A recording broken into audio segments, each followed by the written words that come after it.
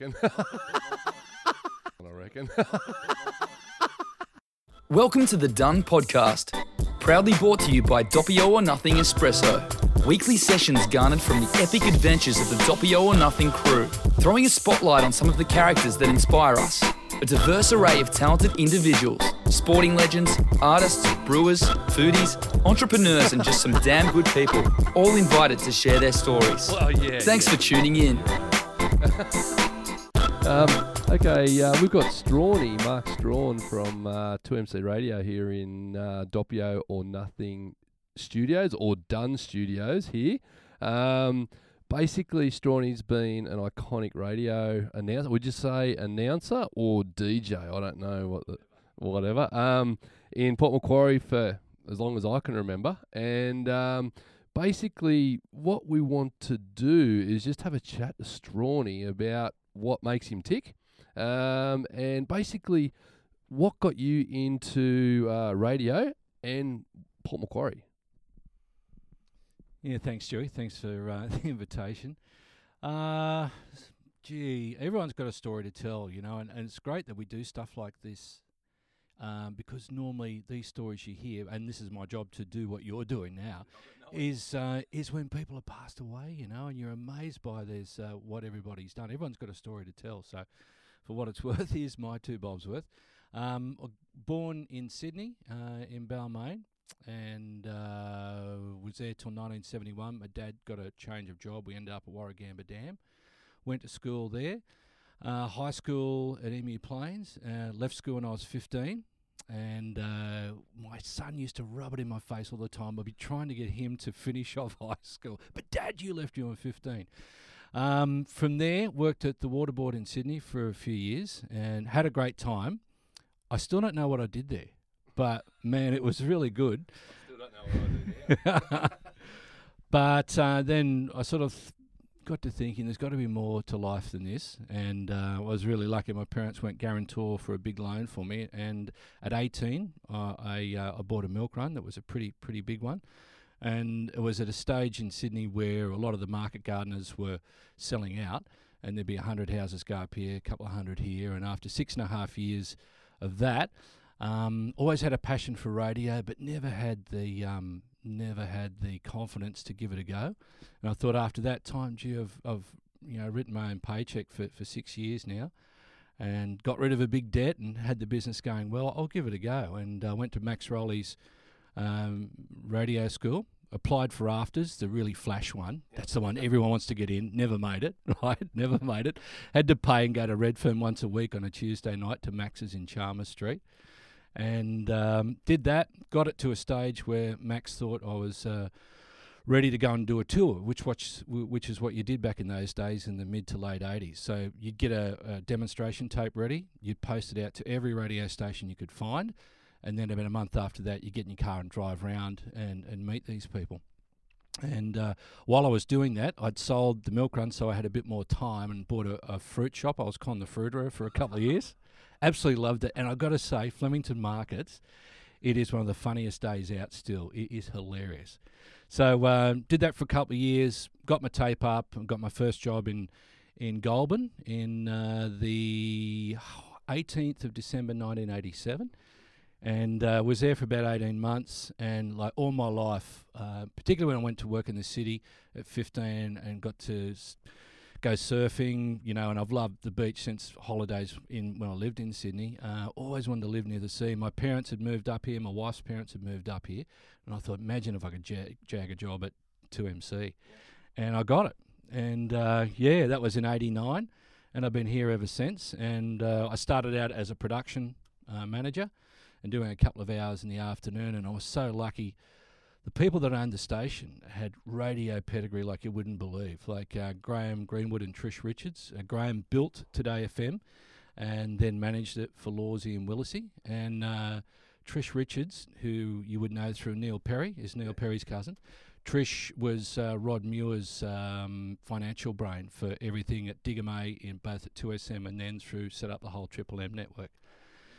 Anyway, while I was here, people would leave, and every time someone left, I'd get another job, and I ended up, like, after about 18 months on breakfast. So last year, and I love telling this stat, I was 54, I've been here for 27 years. So if you worked it out, I have been getting up at 3 o'clock in the morning for half my life, sitting in a little room talking to myself. Oh, that's a classic because that leads us into our next question because when I hear your voice, it sounds like you're always smiling. When I was growing up and when you're always talking on the phone, you're told to talk like you're smiling, like you do it, and you hear you on the phone and you've got that passion and the happiness in your voice. What's your daily routine to maintain those 3 a.m. starts? Yeah, look, I still think I'm the luckiest guy in the world, and my expression is I'm going to be 55 in January. I've really got to get a real job one day, But you look at it, I every day, I love this area so much, and I love this lifestyle, and there is bigger money to be made, around the place in other areas, but it's the lifestyle here. I get up at 3, I'm in there at 4, on there at 5. And then at 9 o'clock, I'm finished the airship. It's funny, just like when I had the milk run, everyone thinks you only do their street. Think, oh, mate, you finished at 9, like, how I wish. But the great part about it is living here, and you tell people in Sydney, mate, we've got 4 sets of traffic lights. How long does it take you to you go to the beach at 9 o'clock, which is my lunchtime? Yeah. How long does it take you? Oh, about 3.5 minutes. they can't believe it. Don't pay for parking. And at that time, either I'll go for a surf, or if the surf's no good, I'll go and have a paddle up the river, or swim at the pool, and go back to work probably between 10 and 10:30. Probably work till 12:31. But if there's extra work there, you stay there because, mate, it's a great leveler. Because if the surf's real good, I could stay a little bit longer. Yeah. The boss always knows I will get the work done. But it's that type of give and take. So I do that 5 days a week. The 6th day I do, if I've got an outside broadcast, maybe longer, because you might be near the studios in Port. I might have to do a show in Nambucca, and if that's the case, it's another 5 o'clock get up. You've got to pack, the glamour part, packing the gear, getting up there, doing the show, unpacking it, coming back. I'm been a writer for How Green Was My Cactus, the political comedy, for 22 years, so I'm doing that. And up till last year, I was doing television 1 day a week as well. But it's all stuff that's sort of interrelated, and the longevity of the political comedy is because the scene changes all the time, and the television, they had me doing the surfing and the fishing and, community news and all that, just all works into one. And as I say, every day I get up, I go, you beauty. Yeah, that's, I forgot you actually wrote for How Green Is My Cactus. I knew it, but, forgot it. But 3 jobs, but that's like us. Like we, at Doppio or Nothing, like we don't go to work. It's we wake up and we drive Pacific Drive every day. That's my go-to. Even if I've got to go to the industrial area and I live at Flins Beach, I still go Pacific Drive and probably through town because I can. And that basically is, that's our life and that's what we do. And, you don't need $1 million. We've got it here. Which basically, like, you talk all day. You talk all day. I'm going, what do you do in your downtime? Do you just lock yourself? Well, you lock yourself in a room every day for work, so it's probably the last thing you're going to do. Well, again, just because of this great area, there's so many things that I do. I love surfing, all types of surfing too. I'm not just, the old days with the board riders at Blue with this, with the bodyboarders. Whatever. Look, it depends what the surf's like. I just love the ocean. I've been a patrolling member of the surf club and a lifeguard for 26 years. Still row the surf boats competitively in the Masters division. And it's just about, as you say, just this lifestyle. I'm a guitar tragic. I played in bands since I was about 13. I've been lucky enough when my son was growing up here, because of those hours I worked, I could pick him up from school every day and we go surfing every day. It was just, and that's the type of thing that experience you can't buy. So enjoy, surfing, music. I love reading. Love reading biographies and travel stories, that type of stuff. And it's funny to talk about travel, because I do a lot of travel, but the more I travel, the more I know how wonderful this place is. And I have a saying I tell the young ones at work, and they're telling me about they're going to go and get a new car. Like your old man, if he was still in the other job, he'd be shooting me now.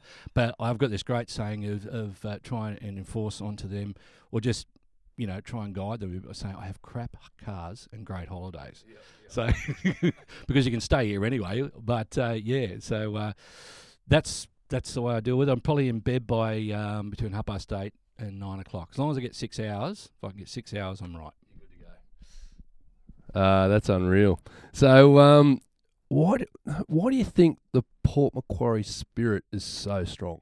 Like, we have got some amazing people in this area, from sportsmen to artists to hospitality guys, like just everything. There's this spirit, and I don't know, I can't put my finger on it, but we continually talk about it, that everyone's got each other's back. What do you think it is? Oh, I don't know. I reckon it's pretty much the same everywhere you go. Like, obviously there are places that you probably would prefer not to live, but you just got to make the best of where you are all the time. And there are there are great people everywhere. I don't think we're any different. I just think that there's a lot of us here that, as you say, know how good this place is. And geez, I tell you what. But having said that, I think there's a lot of it. I don't know specifically about your situation, but my young bloke grew up here, but he had to move away to appreciate it. Yep. Do you know what I mean? I wasn't born here, came here. Now I'd never want to go, but I think it's good for people for their whole rounding of who they are, that they do move away. Because I know my young bloke now, he just goes, "Oh, Dad, how good's this place?" But he needed to go away. Yeah, we travelled for a long time too, my brother and I, and like it's like you have to leave it. Like we do a lot of Ks for work, and you still drive into Port Macquarie, and you just go, "Oh, home, how good's this?" It's great. So who's your role model, if one, and why? Or you might have a couple. Jeez, I don't know. I think I did admire my dad, who I lost in 1990, who was always a very compassionate type of guy. I never really saw him fly off the handle. And I remember when he passed that people that I respected, told me, that they couldn't believe that how passive he was to, like, even people that weren't the nicest people. He'd give them a couple of chances. They didn't have endless chances, but he taught me a lot about compassion, I think. And I had a great uncle who, when I lost my dad, said to me, "There's worse things in the world than dying." And I sort of you can't sort of comprehend that at the time. But I think with Andrew Denton here not long ago, and I've lost a couple of friends, as we all have, they've taken a long time very cruelly to die. Yeah. And that is a really, really true statement. And the other part that I remember talking to a great mate of mine who's not here anymore either, but at a truism of if you want to feel good, we all feel like have our down times during our life, but if you want to feel good, go out and do something for someone else. So and I think that's the truest one you can ever have, because we all ride that roller coaster, but that's a really quick way to get out of it. So I suppose, my dad, and I think being able to, when you do read a lot of autobiographies and all that, and people you did look up to, everybody has got black stages in their life. No one is a superstar straight away. Like, it took me 30 years to be an overnight success. It's a great expression, Everyone's done some stupid things they're ashamed of. You just got to get on, look forward, and keep going.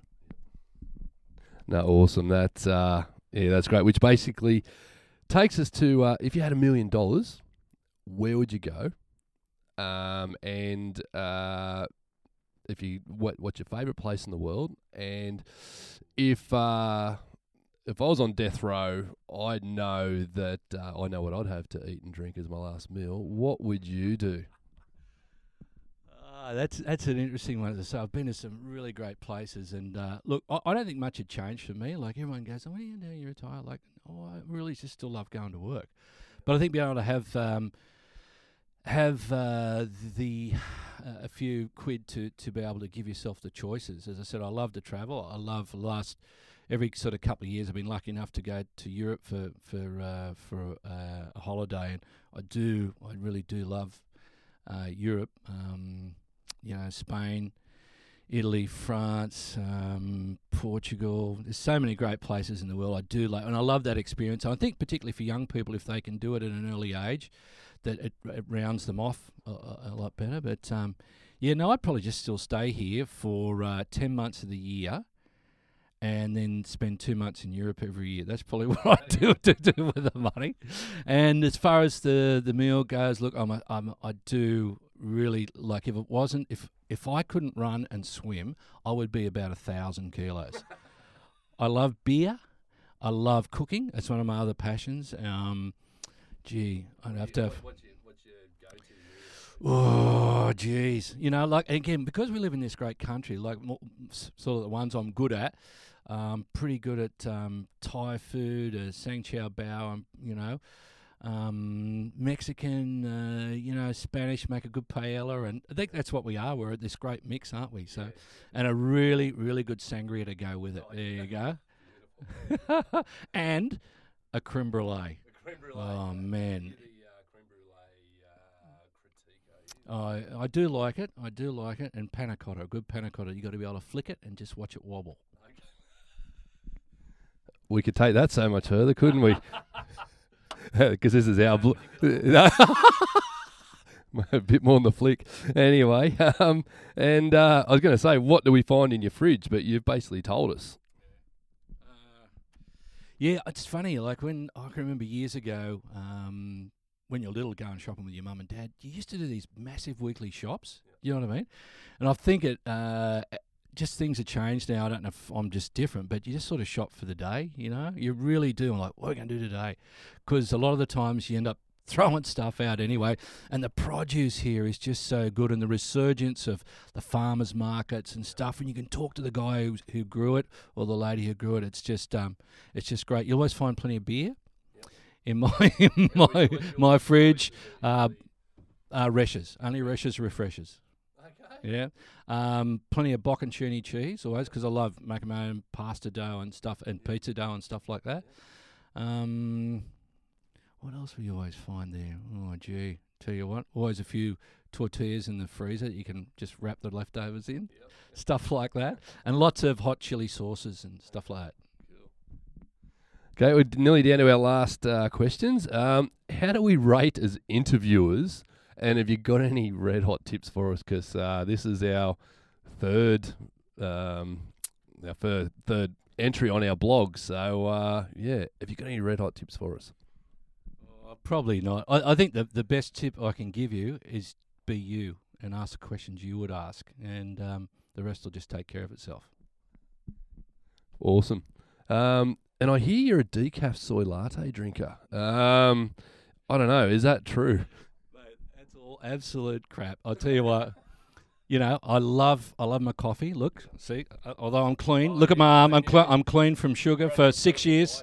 Yeah, clean for sugar for under 6 years. But no, I just love just coffee, just a flat white. Actually, it was one of my favourite blues artists of all time. Is a guy called Keb Mo, and he does this song about just give me a cup of coffee and let me get the hell out of here. He walks into this joint. There's wallpapers of what type of coffees you can get. Mate, I just want a coffee and get me out of here.